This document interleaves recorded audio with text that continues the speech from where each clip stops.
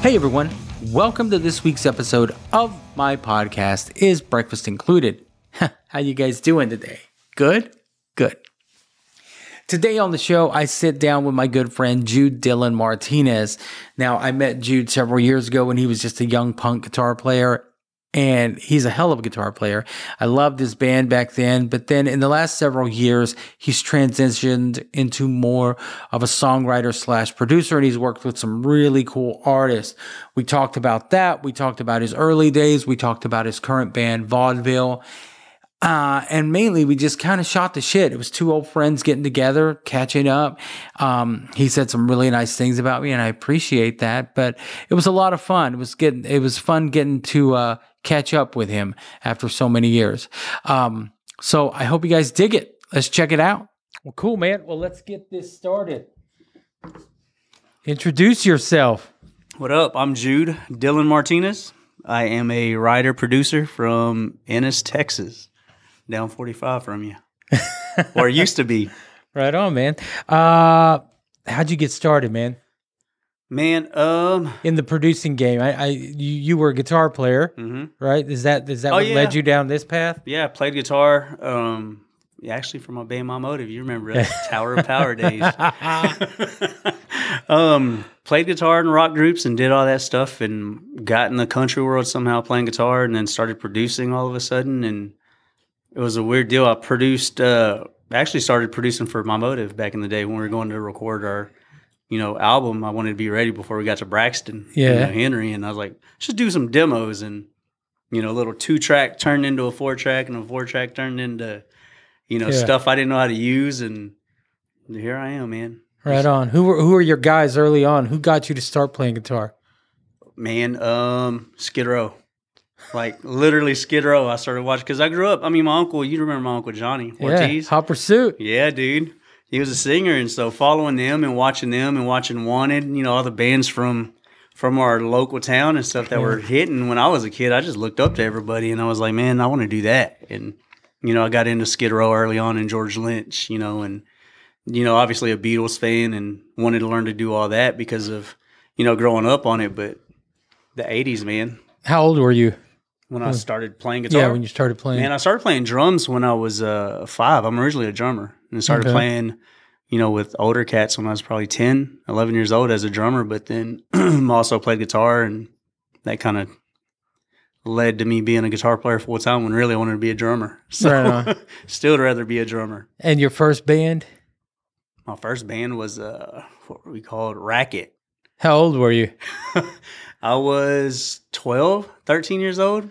And it was me, Adam Carrillo, obviously, and Eric Zapata, who was a blues kid, and me and Adam were rockers. And people may know that guy now. Plays with Gary Clark Jr. Clark Jr. Yeah, it was weird because one day we were playing, and we played clubs opening for Adam's dad's Tejano band. And we didn't really and we said there were gigs, but technically we're just doing the sound checks. Right. And then when they would take a break, because they would play all night, we would go play during the break, blues, and it was just straight Stevie Ray Vaughan and Stevie Ray Vaughan and more Stevie Ray Vaughan. And Skynyrd, we would play some of that. And Eric one day was like, man, I'm moving to Austin. Because his parents were split up, and he's like, I think I'm going to start a blues band. I'm like, dude, blues is dead. You're never going to do anything with it. Yeah. And then later on, fast forward a couple of years, he's like, playing with some guy named Gary Clark Jr. I was like, who is that? He goes, blues. And like, dude, that stuff's dead. It's not going anywhere. And me and Adam are doing rock. Come back, and here we are. He's, Gary Clark Jr. is pretty amazing, man. But that was our first band, first real band. Right on. Yep. And then, you and Adam. Day one. Day one, right? Day one to now. Our grandparents played in bands together. Our parents are best friends. Our dads and stuff just ran together and did all that. And I got stuck with him, man. So still stuck with him. Yeah. So fast forward to when you started really playing, taking it serious. You were in a band called My Motive, Flip 44. Flip 44, which became My Motive. Yeah. And I remember at the time, man, you guys really you were working towards your own sound. Right. Yeah, we came in about, I guess it was the rap rock days, man, right when that was kind of hitting and also leaving. And it was weird, man, because I remember I met you at the Galaxy Club. Yeah. And we dropped, who was it? Me and Adam and Donnie dropped off a cassette tape that we recorded in the garage at my grandma's house. And it was a demo. I was like, dude, we got to record a bunch and let's just go and hand them out in clubs in Deep Ellum and see what happens. And who was it? It was Buffy Jacobs and Kent. Was it Kent? Yeah. They were at the bar, and I think you might have been in there because we walked in and just dropped it off, and they looked at it and they're like, a cassette? Most people are dropping off CDs, and they're like, that's all we got. And so they're like, can you play on Sunday? We're like, yep. And they're like, we're only giving you a shot because you're the only people that dropped off a tape. So they booked us for a Sunday, man, and I'll never forget it. There's like 200 something people because obviously our Mexican families, you know, and all of our friends and they underestimated. Yeah, dude. And it was like 200 something people. Like, you want to play on Friday? Like, yep. And so we kind of hit hard right off the jump because of our, you know, family and friends and stuff. But luckily it grew. I mean, it picked up pretty quick, you know, for us anyway. And then after My Motive, you guys are still playing, but you kind of ventured off and started not really producing, mainly like kind of surrounding yourself with songwriters. I did. So I got called in to come work with Kid Craddock and Josh Medlock. Do you know? I don't know if you know him or not. Yeah, I do. They called me in to come do some camp thing they were doing, or to work with some kid. And I was like, who's this kid? And they kept telling me his name. And I was like, man, I'm too rocker for that, dude. I'm rock and roll and whatever. And so I went in anyway and did it just to get, you know, tied to Kid Craddock and stuff and try to be in that mainstream world, and ended up being Justin Bieber. And he was like 13 years old. And I was just like, you know, what are we doing? Let's do this. And I just became friends with him and, you know, his mom and manager and just people like that, and just stayed in contact. And from that point, it was just like, hey, you want to write? Hey, do you want to come do a show? And, you know, just stuff like that. And that's when I was like, I think I need to write and start writing and producing, because early on I got introduced to just kind of from his name attachment to other people that led me to write with bigger writers and start having a name for producing. And I took my first producing gig, didn't even know I was producing, you know? So was he coming out of that YouTube? He was. That's when he wasn't even big. It was just literally, he just started blowing up on YouTube and everybody started kind of watching him. And I think it's right when he signed with Usher. Like it was at the very baby stages of it. And I mean, it went from the first day he was in Dallas, there's 5-6 girls out there, to thousands the next time he came back, you know, and it was, and we all know how that ended up. Insane, man. But and who was the first other than him? What did that lead you to? What other writers? What other artists did you? Man, I worked with Zach Malloy right after that. Derek Taylor. I think I think you introduced me to Derek Taylor. Yeah. For mixing and mastering and stuff. And me and Derek became really good friends and really tight. And he's like, hey, I'm friends with Zach Malloy. You know, you should try to write with him in Nashville.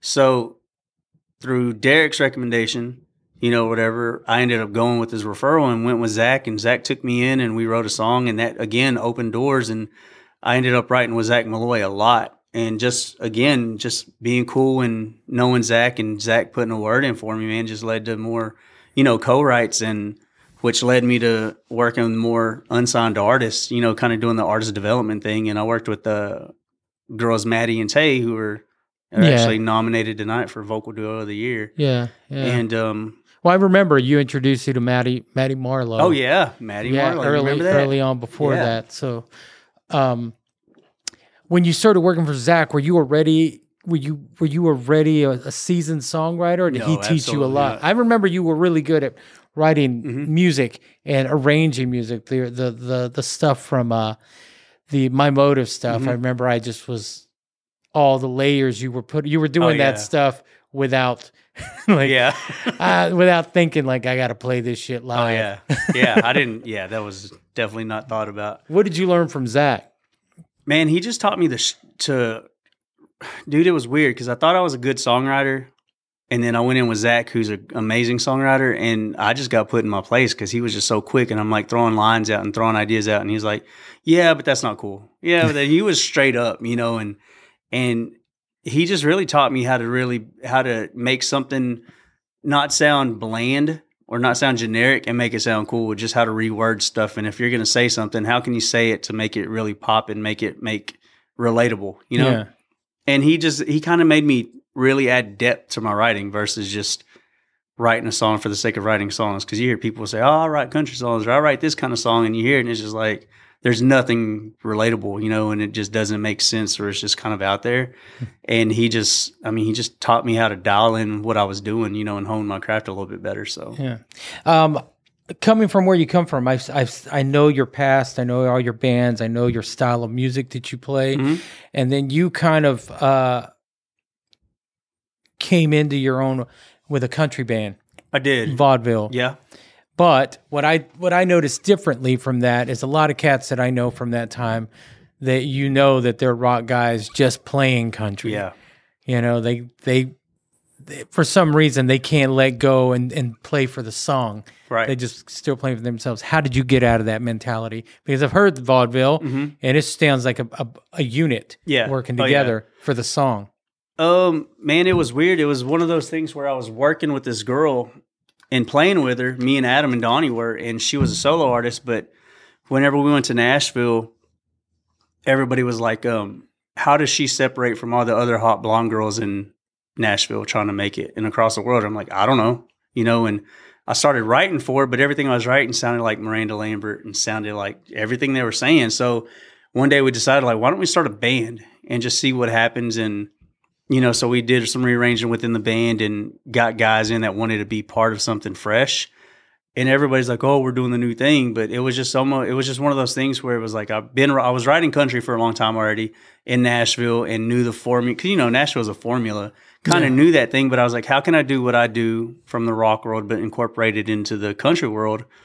Well, I couldn't, because it just didn't, you know, like you said, it's just like the rock guys try to go into it and still have that thing. But I basically had to look at it as being from straight country perspective, you know, got rid of the Paul Reed Smiths and played tellies and, you know, changed the whole game up as far as what I did personally. But writing, man, it was easy, you know, as far as just taking what I was doing for all these country artists and just applying it to what we did as a unit. Because the biggest thing we got was, you guys are great, y'all sound good, but y'all don't sound like a unit, you know, like you're saying. And it was actually Red 11, you know, that told us that at South by Southwest. They're like, "Man, we really want to work with y'all, but y'all just got to tighten what you're doing up." And we went to Nashville and we wrote 200 songs in a year, and we're, you know, under all these big writers helping us hone our craft. But figuring it out, dude, took us a long time, because people are like, "How long have you been doing it?" Like 5 years, 6 years, 7 years, until we finally, you know, got into our sound. But it was really taking out trying to be the rock country thing, you know, because that's what we were originally. And just trying to be a band. Yeah, and it's like, let's just write what we want to write because that's what we want to do. Yeah, once you did that, how was it accepted? It was quick. I mean, because we ended up coming up with, you know, a look and a vision, you know, just kind of the image and everything, put it all together. And it was like, if somebody sees what we look like, will it relate to the sound? You know, and we did, and it worked. And people accepted us because we weren't chasing what was out there, you know, because what I learned in Nashville writing with these big writers is that everything on the radio now is 2 years old. Yeah. You know, a year and a half. But, you know, being an artist and all these writers out here chasing the sound, they're writing what's popping right now versus not knowing what's going to hit in 2 years. Yeah. And so luckily we were ahead of the curve with that, you know, because we were in Nashville so much, you know, doing that. So are you guys still a band? We are. Yes and no. It's because we were hitting hard. COVID hit, and we were about to make the move to Nashville and had fix and sign a management deal and do all this stuff. And COVID hit, and it slowed just like everybody. Yeah. And everybody, management was like, let's just put this on hold, see what happens for a few months. And we're about to go on tour, like a first official tour, and everything just went to a stop. Yeah. And I was like, all right, well, I got busy during COVID because Zach Malloy, you know, being one of the main guys, they're all writing. Everybody was like, well, I guess all we could do is write, you know, and do this. So I was doing so many production demos for all these writers that I just got so busy I couldn't keep up. Yeah. And I was like, I think this is where I need to be, you know, just focus on, you know, because I have a little girl. So it allowed me to stay home and worry about me and not babysit, you know, band members and have to go through all that, because there was a lot of that. Keep working. Yeah. And so I stayed home, and during COVID, man, when, you know, it was horrible seeing musicians go through what they were going through, but I was so busy, dude. Like it was a blessing that I got so busy, you know, but Zach kept me busy, and just all these other writers in Nashville, because studios weren't working in Nashville because nobody was working. They just weren't. But I was like, let's go, but I got busy. And after that, I got in my own, just got comfort zone, man, where I was just like, I'm busy. I'm home every day. I don't have to babysit. I don't have to stress over, we going here, we doing this, we got to book shows and chasing all that. And just made it easier to just, kind of do that. But we do pick up gigs every now and then because we'll get called to do a last minute like festival or something. Yeah. We'll go do it. We'll rehearse one day because we've been doing it for 7-8 years that, hey, here's a set list. Let's just do it and go and do it. And we did that twice already, but we're not actively playing, no. Are there any bands right now that are impressing you? New or old? New. Man, Morgan Wallen. I would say probably like new bands if you're talking about like country stuff. Yeah. Dude's amazing. Him and I don't know, dude. It's weird because I don't really listen to radio as much as I should. Yeah. I used to, but I'm so stuck on like Tears for Fears right now, their new record. You know what I'm saying? Like really, it's hard for me to get into stuff. It's like I listen to everything we used to listen to. Yeah, yeah. Because when I was writing a lot and being in Nashville, I had to know who was current, who was hot, who was doing what, because I was writing with these big songwriters that are writing all these hits. So I had to be in the know of what the sound is, how their formula is, and doing all that. But when you write something, do you have an artist in mind, or do you just have do you write something and say like, oh, this would sound good with this person saying it? Yeah. But you don't have any control over that, right? Once you write the song, it's presented by a publisher to everyone. Yeah. Like I'll write, shopped around. Yeah, I'll write songs and I'm like, man, I'll send an email out. Like if I'm writing with Zach or with like Ashley Gorley, who's insane. He's like one of the biggest writers in country music. I'll just send an email out, hey, here's a couple songs, let me know what y'all think, and I think it'd be great for this person. Or if I'm on co-writes with somebody, they automatically know, oh, this would be great for Luke Bryan, or this would be great for whoever, and try to pitch it that way. And so you don't have that what's the word I'm looking for? You're not too good to say like, oh, this sounds like Luke Bryan, or this sounds like, so you don't care if it's a pop country artist. Dude, or go get me my money. Absolutely not, man. I love it. How do you feel about people who say like, oh, that's bro country or that's pop country? In my eyes, there's a whole new crop of bands coming up like Cole Wetzel and that type of thing, where to me it's a rock band, but they're doing country music, kind of. And maybe I'm a little late to the game, but some of that stuff's really cool to me. And then some of it, I think like some of them are trying too hard. Yeah. There's some new cats. There's a guy from around here named Cody Jinks that's doing the whole he's amazing. Yeah. outlaw thing.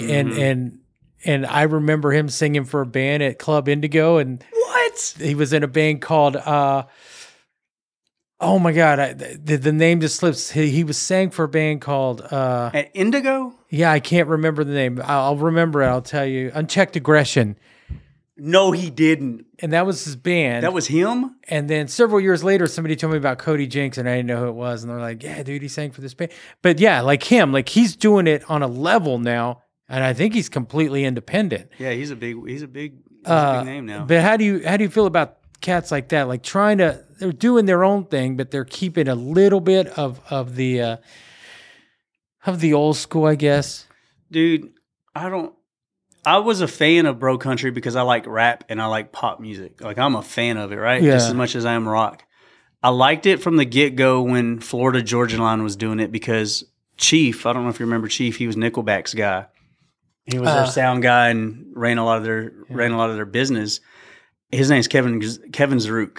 Anyway, he was running Nickelback, and I met him a long time ago in the Nickelback world.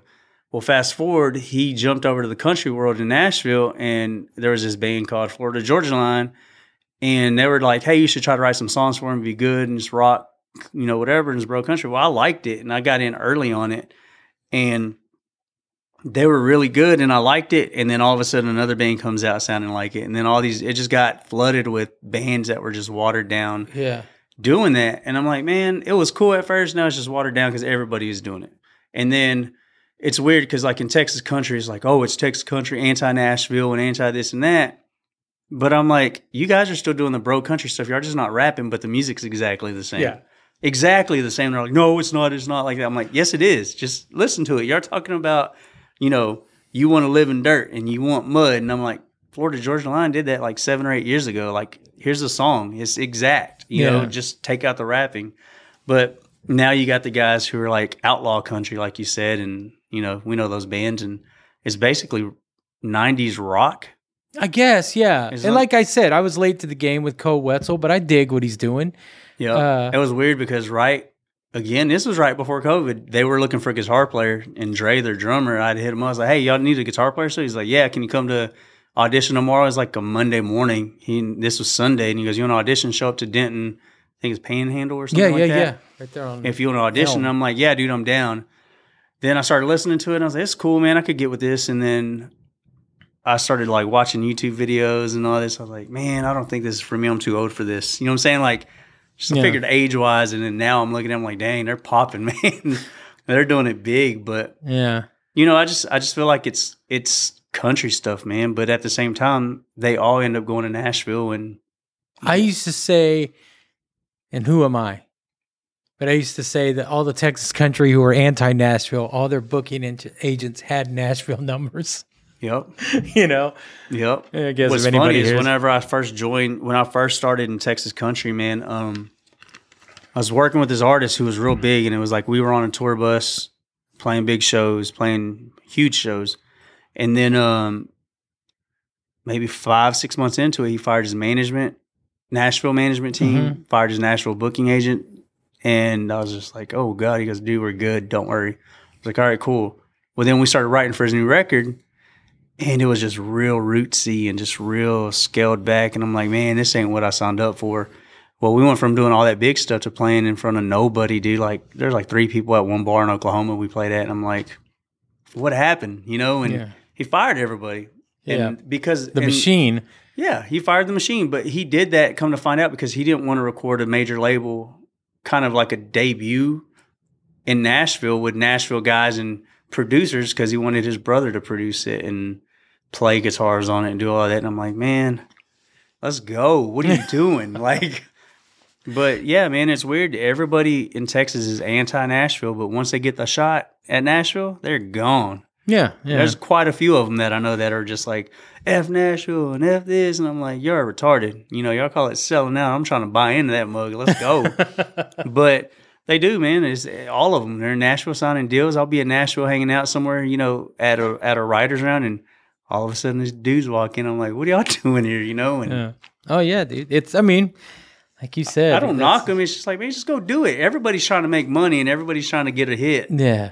Go get a hit. You ain't going to do it in Texas. No. I've had like 3 number ones in Texas. You know what I got? Nothing. I've had nothing in Texas. And it's just like, you don't get a good job. Congratulations. It's like, hey, your song's at number 1 today. Great. Do I get a plaque? Do I get mailbox? Nothing, dude. Is there any artist you'd like to work with? Like if you could pick one artist to say like, yeah, man, that's who I want to work with. Yeah, dude. Doesn't have to be country. And it can't be John Lennon, because that'd be an obvious. Man, I want to work. It's weird. I want to work with Rihanna, and mainly because Nuno did that record with her. I don't know if you remember that. Yeah. And ever since then, dude, I'm just like, I need to go. I want to do that, like her or Hardy. You know, just because that's kind of that's the way I write, and that's kind of the way I do that stuff. But really, them two and who else was that I saw? Billie Eilish. Yeah. She's amazing, dude. Incredible. Yeah. I saw them at ACL. Oh, yeah. That was great. And I was like, oh, my God. Like, it was a beating to sit out there, but it was just amazing when it, you know, just seeing it and just watching her. Because at first, my little girl and, you know, they're just like, I love Billie Eilish. I'm like, what is this? And I didn't get it. I was like, whatever. But then when I sat down and watched her and her brother, and it was incredible, man. So talented. And I'm like, if I could write, it'd be with them. And young, both of them. Like both. They got albums worth of material in them. In a bedroom. Yeah. Producing it in their bedroom. Yeah. But yeah, I think it'd be something like that, man. Just to kind of change the, you know, my headspace is so different than what it used to be. Because if it was like, it was rock and that was it, Then it went to where it was country, and that was it. But now it's just. So now you're just mainly producing, writing, developing. Is there anyone in particular you're working with that you can talk about or that you're excited about? Man, there's quite a few. There's that young cat, Rob Brooks, which I just showed you some of his stuff a while ago. He's really good, man. He's talented, he just needs direction and guidance. And Adam, it's funny because Adam told me that I'm you for us back in the day. Me? Yes, you. And I was like, what do you mean by that? Because me and him were driving over here, and he's like, dude, remember Bernie, how he took us under his wing and helped us and developed and tried to like tell us, kind of guided us? I'm like, yeah. He goes, that's what you're doing with us. And I'm like, no, I'm not. That's not me. But after thinking about it, it is, man. It's just like, I just hate seeing people get screwed over and spend all this money at these studios and all these places and just get robbed. And I'm just like, dude, I could do this. This is. I'll lay it out for you, and let's go. But there's a few artists like Rob that I work with, and there's this other girl named KB that I work with that's really, really good. I'm low key trying to put a team, like a small roster together of artists that I could work with, that I'm working with, writing and producing for, and developing them from the ground up. Even though they've had stuff already out, just starting from scratch and just trying to see if with all the connections and the people that I know now, see if I could do something to help, further their career. Because it's like, I feel like I'm not in that boat and I don't want to be in that boat anymore, but I made enough connections to do that now I'm just like, see if I could help somebody else, that's really talented and has the drive. Because there's a few artists I worked with that were amazing, but lazy. I mean, our band being one of them, Man, what's the best advice anyone's ever given you? Or the best advice just in general that you could apply to this, or don't say no and take everything you could take given to you, whether it's big, small, good, bad. There's, and never drink and get trashed. And I actually learned that with you. It's funny, dude, because look, I'll tell everybody this. You were with Mudflap. We were at K. Yeager Coliseum. It was on the Yeager tour. Yeah. It was you guys. It was 3 Days Grace and Stained headlined. Remember that? Yeah, I do. Okay, here we go. So everybody was getting hammered and drinking and doing all that stuff, and I wasn't drinking because I was just trying to be, watching and seeing who's doing what.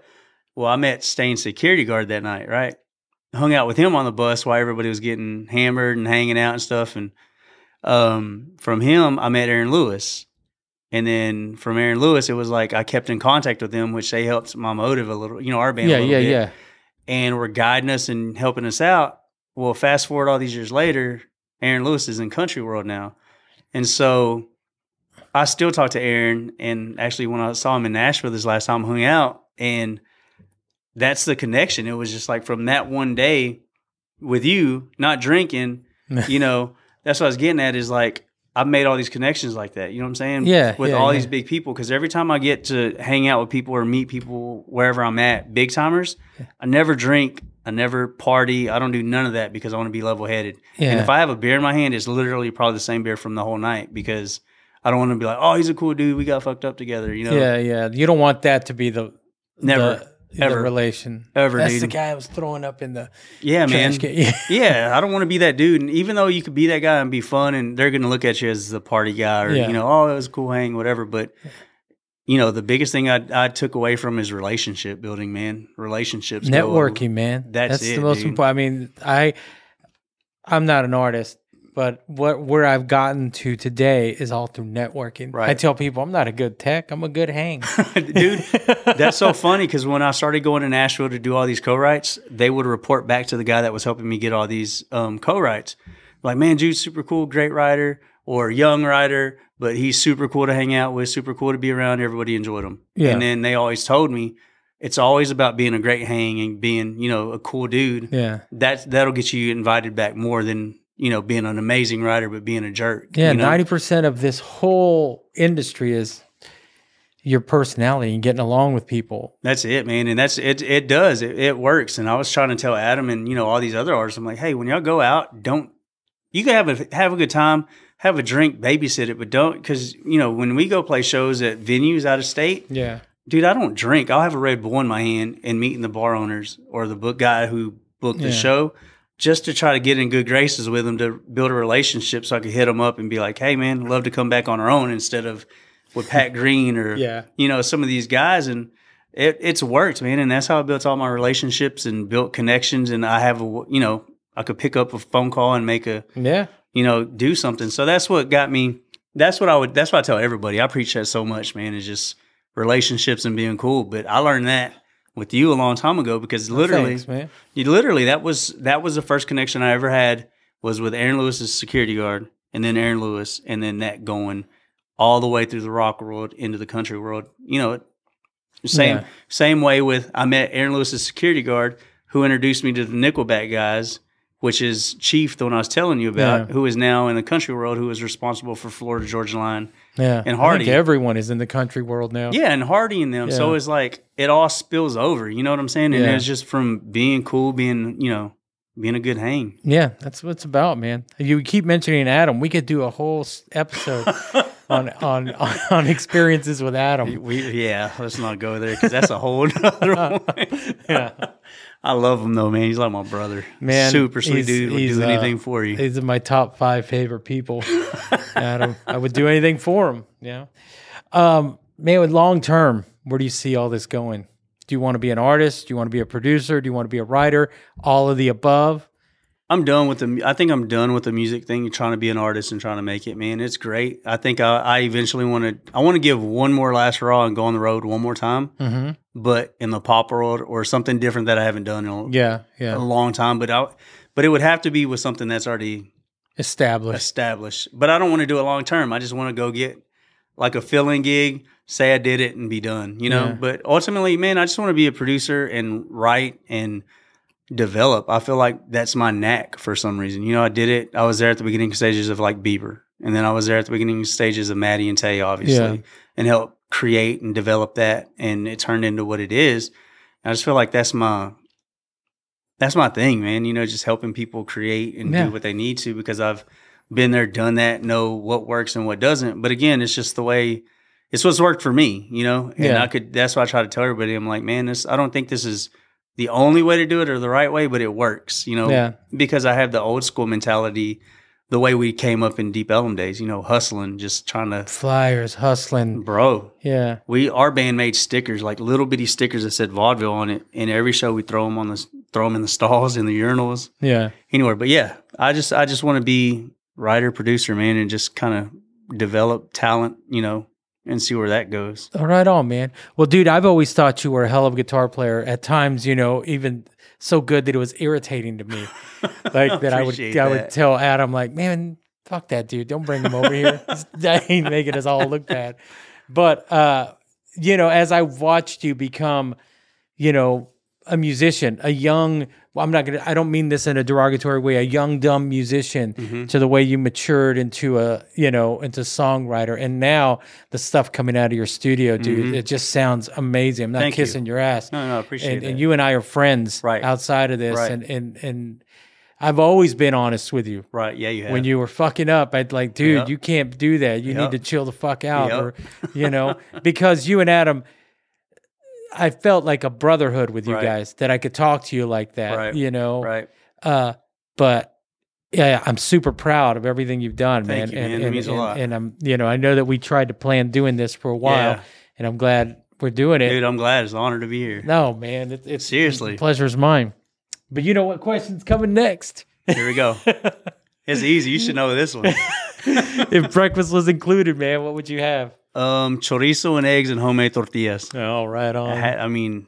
Every weekend at my house, dude, because I'm always gone during the week, and so I don't eat breakfast during the week. But on the weekends, Saturday and Sunday, man. I had that. I went to see my mom today. That's what she made me. I swear to God.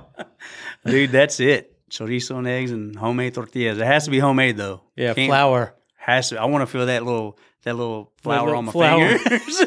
If I don't feel that, man, take that back. I'm good. I know, right? But yeah, that's it, man. Well, cool, man. You got anything coming up? You wanna push your studio? Man, yeah, RDR Studios. If y'all looking to get in, do any demos and stuff like that. I'm doing some shows with Zach Malloy and those guys with cover group we're doing, 90s group. Oh, yeah, yeah, yeah. You know, we're doing that. Me, Zach Malloy, Todd Pipes from Deep Blue Something, and Vinny Dombrowski from Sponge. Okay. We're called Monster Joe, basically playing all their hits and then doing a bunch of Cover. Yeah, I did something. I worked for, I think the people who put that together also put the thing together with the guy from Better Than Ezra. Oh, yeah, yeah. The Sugar Ray guy and the Tonic guy. And I got to do a couple of one show with them as a their tech. drummer for Better Than Ezra was supposed to do our shows with us too, but I guess they had their shows with Tonic that they were doing. Yeah. So he wasn't able to come join us on it, but so they do all their songs and they throw out cover songs. Yeah, it's pretty cool. Yeah, it's fun, man. It's cool doing it, just watching these guys, you know, that I grew up with playing their songs and like, okay, playing Breakfast at Tiffany's with the dude that sings it. Let's go. That's awesome. All right, Jude. Well, thanks a lot, man. Thank you, bro. I appreciate your time. And do you like this? Do you enjoy it? I love it, man. It's cool. I listen to it every day. I mean, every time a new episode comes out, I listen. Well, thanks, man. Yeah, thanks. man. All right, brother. Thank you. Right on. Jude Dylan Martinez. We'll just call him Jude Dylan. I think that's his professional stage name. Anyway, that was a lot of fun. I hadn't spoken to Jude in quite some time, but it was good to catch up with him. And I'm really excited to see what he has coming up. Check out Rob Brooks, this guy he's producing. That's pretty cool. I hope to get him on the show soon. All right, guys, I am done. Have a great day, and we'll talk to you next week. Happy belated birthday, Nikki.